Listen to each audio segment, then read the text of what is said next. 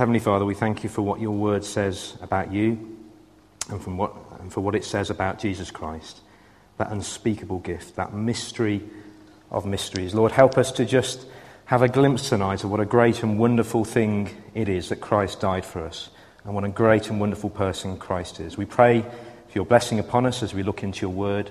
We pray, Lord, for wisdom and understanding from above to help us understand your word. We ask this in your name. Amen. Pardon me. Now, last week we looked at Colossians 1 and 15 to 23, the verses, and it's one of the most Christological passages in the whole of the Bible. It was packed full, if you remember, with information about the Son of God. It was literally all about Christ. And you might accuse the Apostle Paul of being a little bit one-tracked. I mean, there's a lot of other stuff, isn't there? There's a lot of other stuff involved in Christianity apart from Jesus. I mean, what about spiritual enlightenment or knowledge, higher knowledge? What about personal fulfillment? But Paul's message in those verses was that actually you don't need anything else or anyone else, because Christ is supreme. He is the be-all and end-all, the creator, the sustainer of all things, the head, the life source of the church, the author of our salvation. So it's in him alone, that our hope is found. He is all sufficient. Amen. But I guess the question remains, doesn't it? If Christ is all sufficient, so what? If that's no more than just a Christian cliche, then we're not really that much better off, are we? Well, Paul's attitude to this message of Christ alone was anything but so what? Because he calls his message the gospel. He calls it the good news. And in the final verse that we looked at last week, verse 23, Paul says that he is a servant of that gospel message. So he wasn't an academic in an ivory tower. Paul wasn't a mildly interested observer. This was a man who was massively invested in what he was preaching. Even as he was writing this letter, Paul was actually sitting in a prison cell. He was in chains. That was how much he was invested in the message. This knowledge of Christ alone, it absolutely consumed Paul. His life, his whole life was given over to this gospel message. So I think it's worth keeping that in mind at the very beginning as we look into the rest of chapter 1. These words in Colossians 1 and 2, they're not the musings of a crusty theologian. They are the personal experiences of a missionary and a pastor on the front line who has given his whole life over to that message. And underpinning it all is, of course, Christ, the be-all and the end-all, the one and only. Well, in our passage tonight, Paul shares with us his personal experience of ministering this gospel message. And we learn two things. First of all, the message that Paul preached, the gospel is one of suffering. It's God's mystery revealed, and it's one of hope. And then secondly, Paul's goal, maturity in Christ, firmness of faith, and encouragement and unity in love. So turn with me back to Colossians chapter 1. And we start off by looking at Paul's message. That the gospel, first of all, is one of suffering. Paul tells us a little bit more about this gospel message. It's not a philosophy. It's not a trendy New Age experience. In fact, it's very hard work. If you look down the passage, verse 29 says, "To this end I strenuously contend with all the energy Christ so powerfully works in me." And then we've got verse 1 of chapter 2. "I want you to know how hard I am contending for you." So this is a hard slog.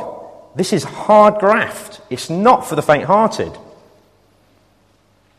But of course, Paul's message is far more than just that. Paul's message is no less than the gospel being a gospel of suffering. And not just general suffering such as tiredness or hard labour, but we're talking about suffering for the sake of Christ. And in verse 24, Paul says this, that I rejoice in what I am suffering for you.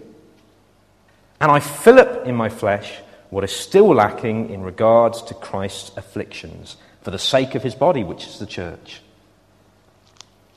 And this isn't incidental suffering along the way, just the product of getting in the way of people who don't like Christ. This is an integral part of being a Christian.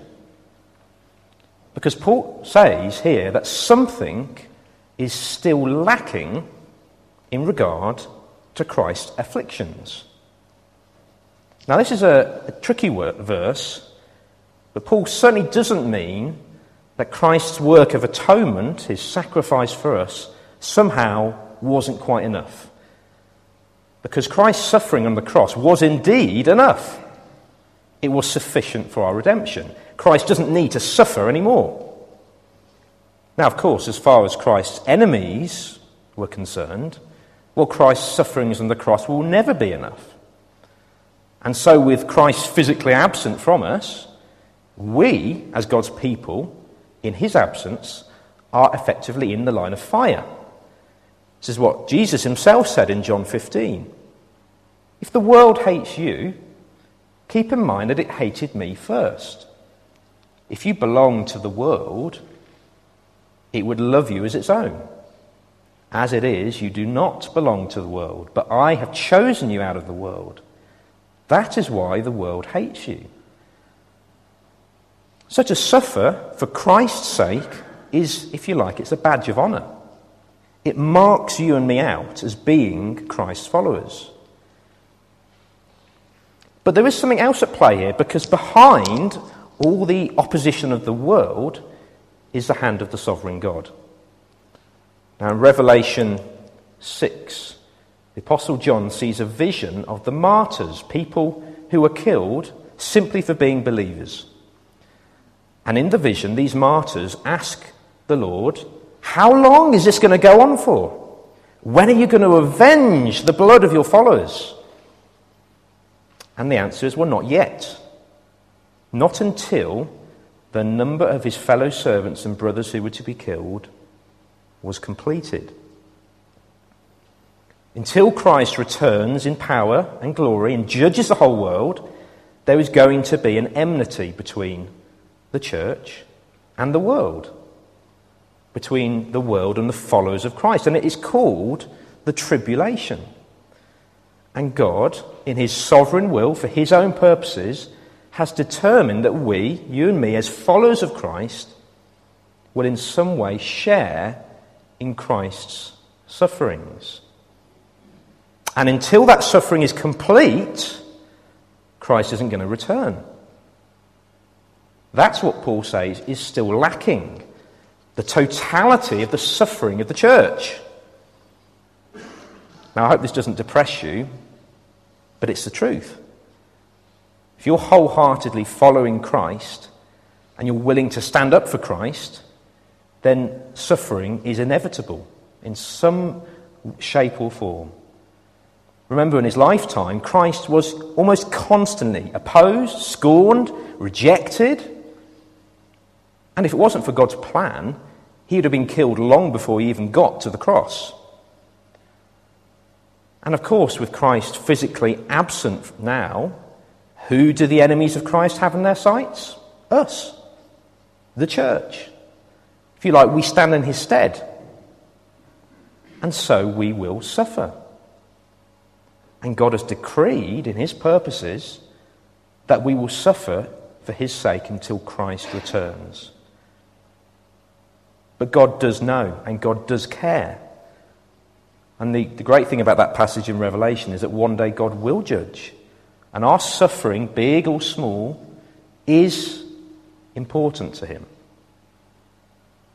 Now, whether or not you feel depressed about that, Paul isn't depressed. In fact, he rejoices in it. Now, he's not being a sadomasochist. He's not deliberately looking for trouble. Can't wait for a bit of suffering today, Lord. Now, as Christians, we are called to live peaceable lives. It's not about looking for ways in which we can suffer, but for Paul, suffering simply because he was following Christ was an amazing thing. As I said, it's a badge of honour. It's a sign that we've been counted worthy to follow in Christ's footsteps. And Paul goes even further than that. Look again at verse 24. I fill up in my flesh what is still lacking.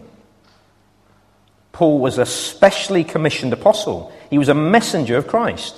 He was a prominent figure. He was a leader in the early church. So by Paul's own acceptance of suffering, his joyful acceptance of suffering, his endurance during hostility and trial, he was a very visible and a valuable example to the church. He was benefiting them. He was filling up what was lacking. He was contributing his share of the suffering of Christ's church. And these words of Paul in 2 Corinthians 4, I think maybe shed some more light on Paul's attitude here. Have a listen to this. We always carry around in our body the death of Jesus, so that the life of Jesus may also be revealed in our body. For we who are alive are always being given over to death for Jesus' sake, so that his life may also be revealed in our mortal body.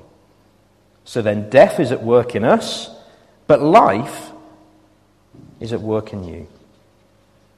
Imagine that for each one of us, Christ's life revealed in our mortal bodies. It would be an incredible thing, wouldn't it?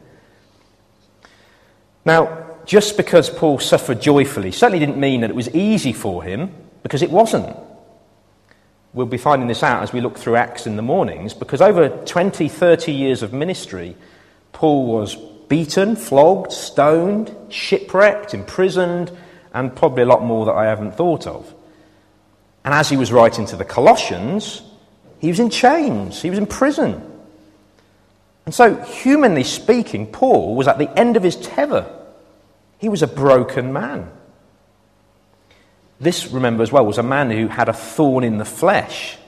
Whatever that was, it may well have been a physical health issue that wore him down year on year. It's no wonder that Paul describes the gospel in terms of struggling and contending and suffering. And yet Paul wasn't superhuman. Yes, he was a great apostle, but he was a man.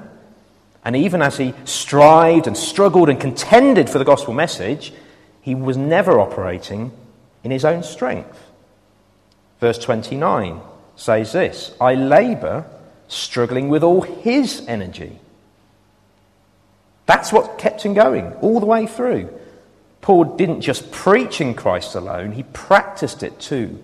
All his strength was from Christ alone. He didn't meditate, do his yoga in the morning. Well, he might have done. But Paul relied on Christ. And throughout this struggle, this contending, Paul remembered where he'd come from. Once upon a time, he'd been an angry man who hunted down Christians. But then, one amazing day, the risen Christ appeared to him as he was angrily riding off towards Damascus, and his life was completely turned around. It was transformed. And Paul refers to this moment in verse 25 when he talks about the commission God gave me to present the word of God in all its fullness. It wasn't a career choice. It wasn't a lifestyle choice.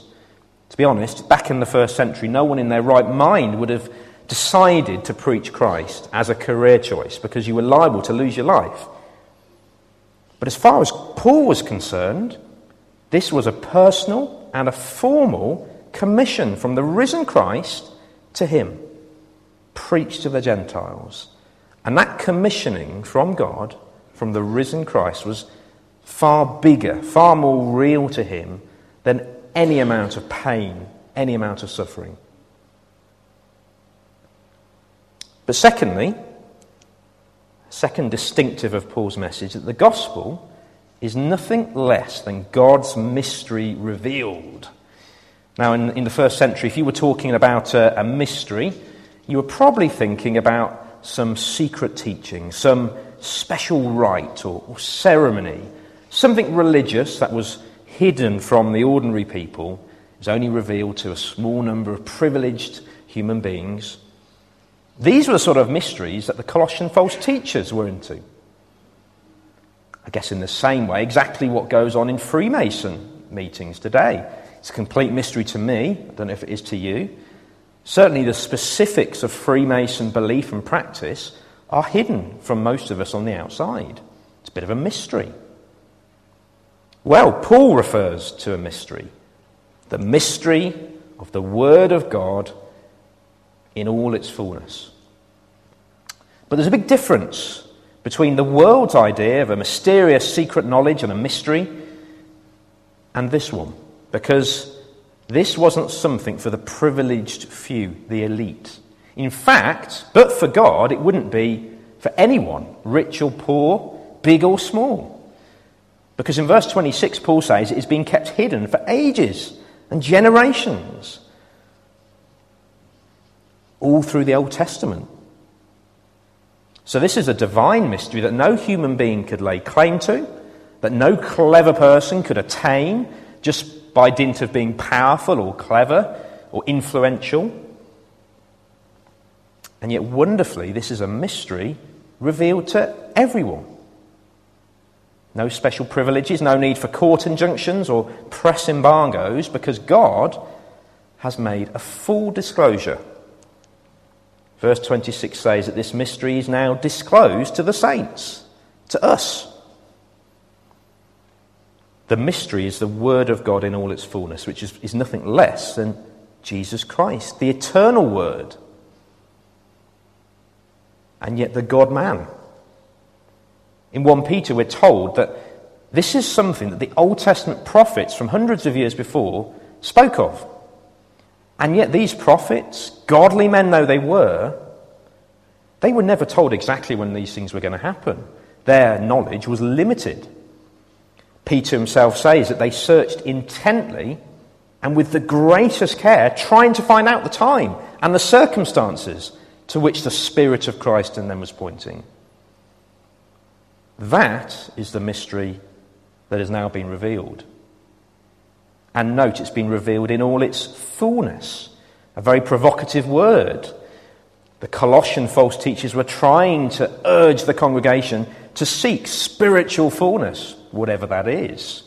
To seek completion, to seek fulfillment in extra things other than Christ. But Paul says you don't need to. You simply don't need to. You have the fullness of Christ. It is all sufficient. And so you're a privileged people. Even the greatest of the Old Testament prophets didn't know the mystery that you know. And tonight, if you're a Christian here, you too can lay claim to those same privileges. Verse 27 says, to them, or to the church, including us, God has chosen to make known among the Gentiles the glorious riches of this mystery, which is Christ in you, the hope of glory. Why is it a mystery? Well, as we've said, it's something that but for God, we wouldn't have any comprehension of. Secondly, I think it's a total mystery that after thousands of years of God dealing with just one people, with Israel, he's now dealing with everyone. Gentiles, men and women from Colossae, from Laodicea, which is mentioned here, Bloxwich, Pelsall, Warsaw, even Wolverhampton. But I think the biggest mystery isn't the social and the racial geographical makeup of the church. It's far more. The mystery, I think, is quite simply our status as born again, transformed human beings. In Romans 5, Paul says that through Christ, we have gained access by faith into this grace in which we now stand. And we rejoice in the hope of the glory of God. That's the real mystery, the truth which God has now revealed, that you and I can be saved at all. That spiritually dead people living in darkness, cut adrift from God, like you and me, can respond in faith and can be saved. It's no wonder that it's described in verse 27 as glorious riches. So Christians are unbelievably privileged people. You're better off than the richest billionaire.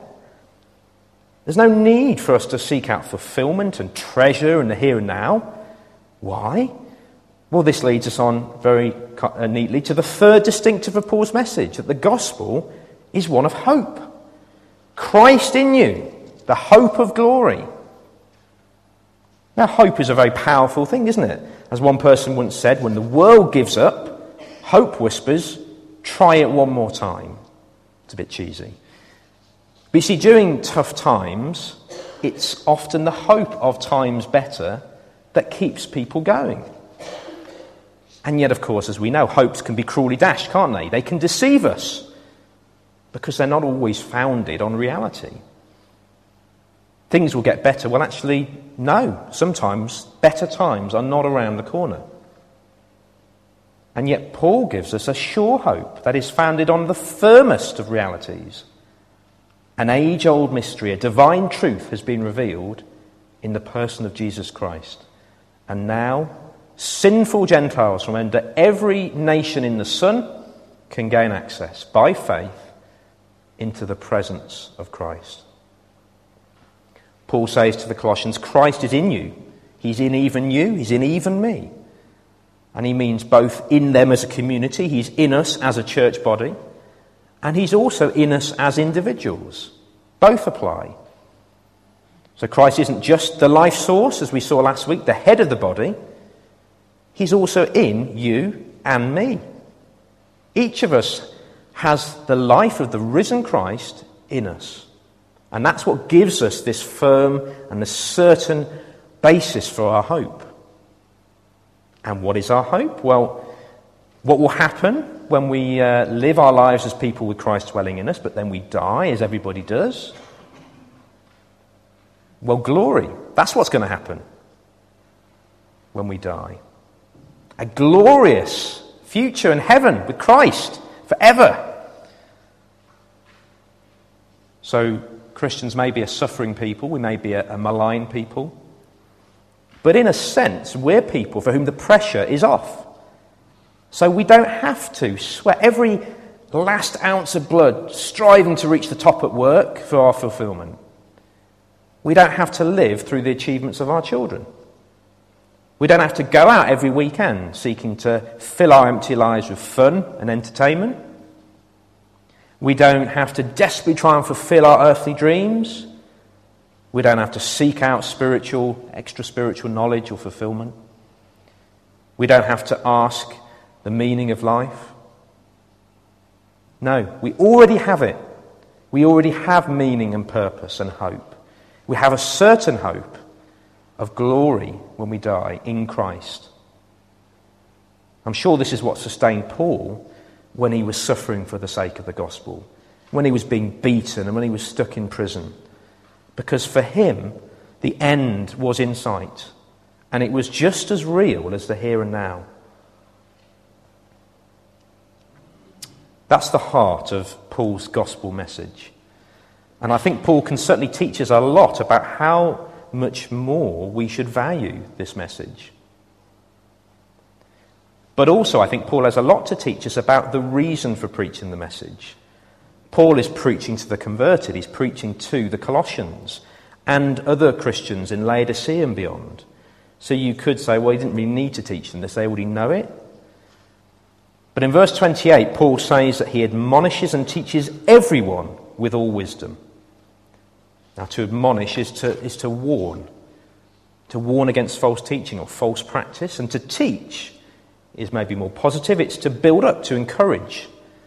And Paul does both, and he does it indiscriminately to every follower of Christ who he meets or who he has dealings with. And he doesn't do it aimlessly. He doesn't assume that they already know it, so, you're just preaching to the converted. Paul had a specific threefold goal. First of all, maturity in Christ. Look again at verse 28. Paul says, we proclaim him, admonishing and teaching everyone with all wisdom, so that we present everyone perfect in Christ. So if we imagine Paul sitting in his one-to-one meeting at the start of the year with his boss, Christ, well, this was his first primary objective. Paul, this year, in fact every year, Paul, I want you to proclaim me so that I can be presented with the people who are perfect in me. So it's a slightly difficult task. In fact, you might say it's an impossible task. Because as we all know, sadly, perfection is not possible in this life. And if it is, speak to me afterwards. I'd like to know how. But I think a better translation of the word perfect is mature or blameless or maybe even fully grown, because the Christian life isn't static. The Christian life is one of continual growth, continual development. So if you've been a Christian for 40 years, you should know Christ better and have a deeper trust and faith in him than you did 40 years ago. Because you should be in a constant state of growth and development. You're not going to hit perfection in this life, far from it, but you'll become more perfect. So ask yourself, is that something that you strive for? Or are you content with what you've got? Now, of course, in one sense, even the most immature of Christians has got the greatest treasure of all. New life in Christ, a hope of heaven. But that shouldn't be a block to Christian growth. In fact, it should be an aid to Christian growth. Christ saved us so that he could build a relationship with us, so he could get to know us better and better and better. Sin, of course, is a failure to that. It blocks it. So every day we should be striving against sin and striving for growth and maturity. I think that's another reason why Paul uses these phrases so much about contending strenuously and striving, because not just the hostility outside, but all that hostility within, in his old nature, that's what makes it such hard work, seeking to grow as a child of God's. We all need to strive, we all need to contend, we all need to labour hard, so that one day we can be presented perfect. But having said all that, I do think that Paul is referring here to a reality beyond this life. I think it's Judgment Day at the end of time that Paul has in mind. If you look back into verse 22, I covered this one last week, where Paul says we'll be presented holy in the sight of God, without blemish and free of accusation. He's talking about God's judgment seat, and it's the same scene here in verse 28. In eternity, we will be perfect. And Paul's goal is that we will all safely reach eternity, where we will be that perfect people. It's to that end that Paul is labouring, struggling with all his energy and all the energy that Christ gives him. It's the same labour and struggle that Paul wants us to be involved in as well. Don't misunderstand me. Salvation belongs to the Lord. It's an act of God's. But it's our responsibility as God's people, as individuals and as a church, to persevere, to struggle, to strive, so that one day we will be mature, fully grown at the final judgment. And of course, all this, I guess, implies that there is a very big threat to us persevering and striving and growing. Being presented mature before God at the final judgment will be put at risk by the deceptive power of what Paul calls fine-sounding arguments. This leads us on to another goal of Paul's: firmness of faith, so that we won't be deceived. And this is where the admonishing part of Paul's proclamation comes in, the warnings. Verse 4 says, I tell you this so that no one may deceive you by fine-sounding arguments. We could say specious arguments that sound reasonable and plausible, but they're hollow, they're false, they're a load of rubbish. Another translation is beguiling speech. It sounds great, the words drip with honey, but they're sour words and they're falsehoods. Because you see, the whole background to this letter, as we saw a couple of weeks ago, is false teaching. Knowledge, particularly spiritual knowledge, it was all the rage for these false teachers. They longed for knowledge that would set them apart from ordinary folk over in the corner. And Paul says to the Colossians, look, I can see that these false teachers are impressing you. They're very eloquent, I can see that. But really, all they're doing is deceiving you. You really don't need anything else besides Christ. There's no hidden knowledge that you need to discover. There's no special status that you can attain to. You don't need to try and worship angels or focus on other spiritual forces or demons. None of that stuff can give you anything of lasting value or lasting worth. At best, it's a dangerous distraction. At worst, it can deceive you. And besides, it's so unnecessary, because in verse 3, Paul says he's preaching so that these Christians can know the mystery of God, namely Christ, in whom are hidden all the treasures of wisdom and knowledge. So Christians are offered the greatest knowledge in the world. Why on earth would we need anything else? Not that this is knowledge for the sake of knowledge. For a start, it's a personal knowledge. Christ hasn't just revealed the mystery of God as the lead item on the 10 o'clock news, something for us to be interested in a very detached sort of way. No, this is deeply personal for Paul's readers and for all of us here. If we're Christians, we've become one with Christ. And in doing so, we can experience the blessings of knowing God. As Paul says in 2 Corinthians, it was quoted in our third hymn, for no matter how many promises God has made, they are yes in Christ. It's personal knowledge. And secondly, it's not isolated knowledge, because it's coupled with wisdom, the second of these two treasures that go hand in hand. By wisdom, Paul simply means living wisely. Living wisely in God's world. Understanding things from God's perspective.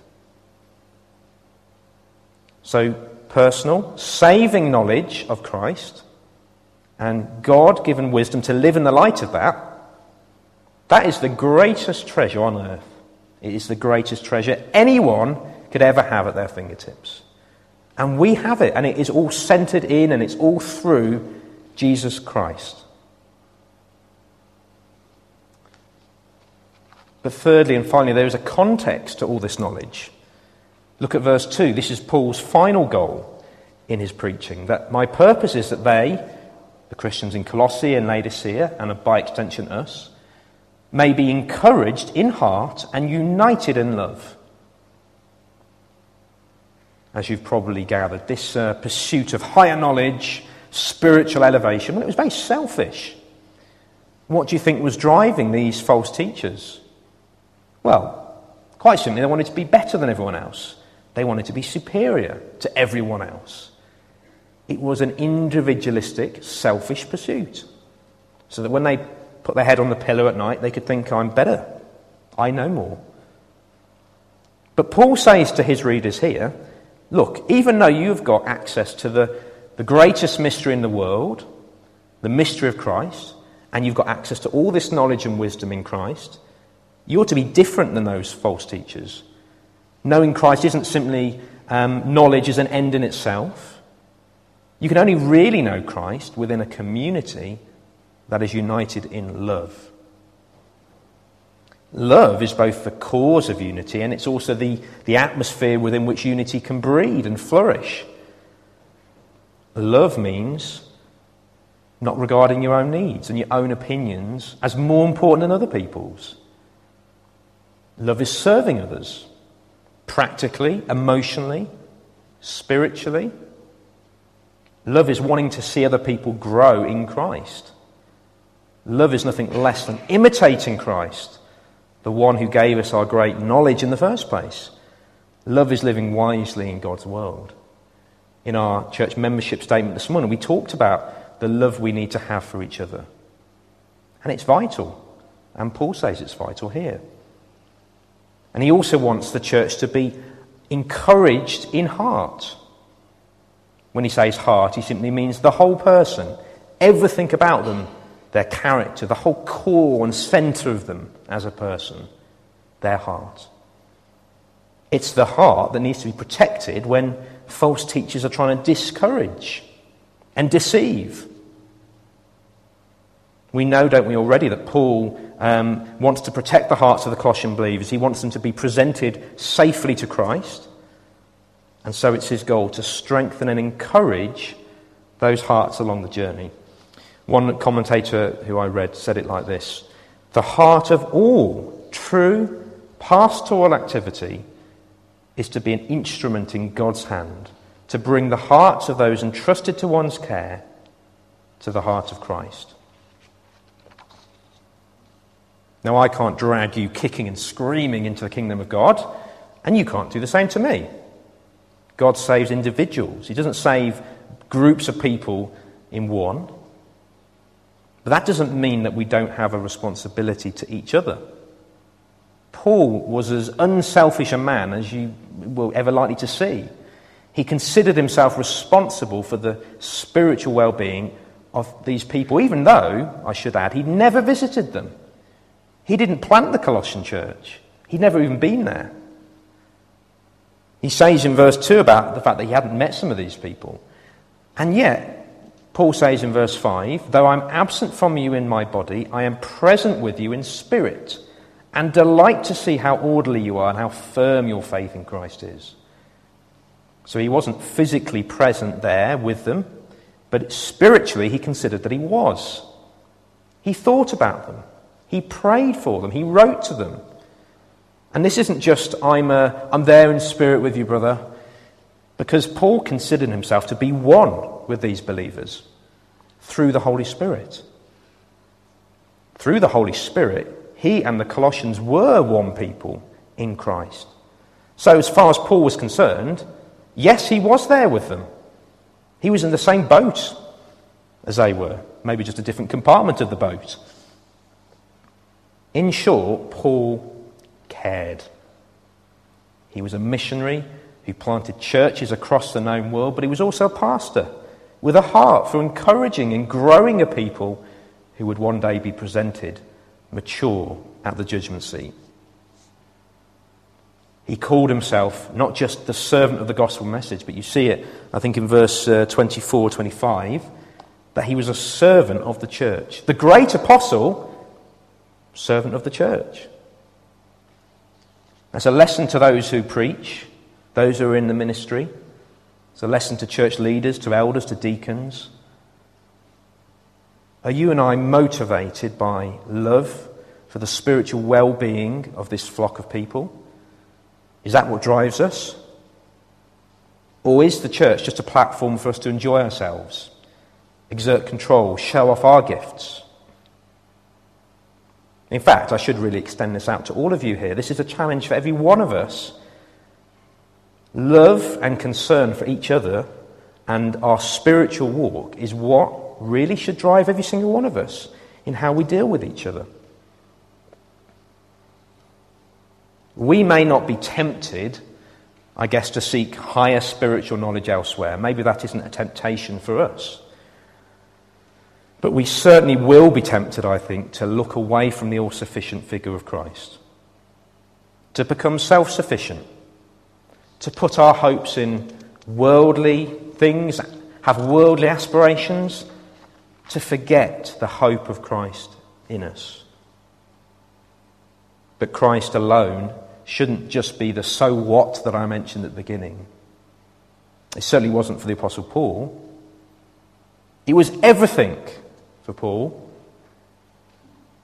And I think what we see here tonight is that it should be everything to us. Let's pray.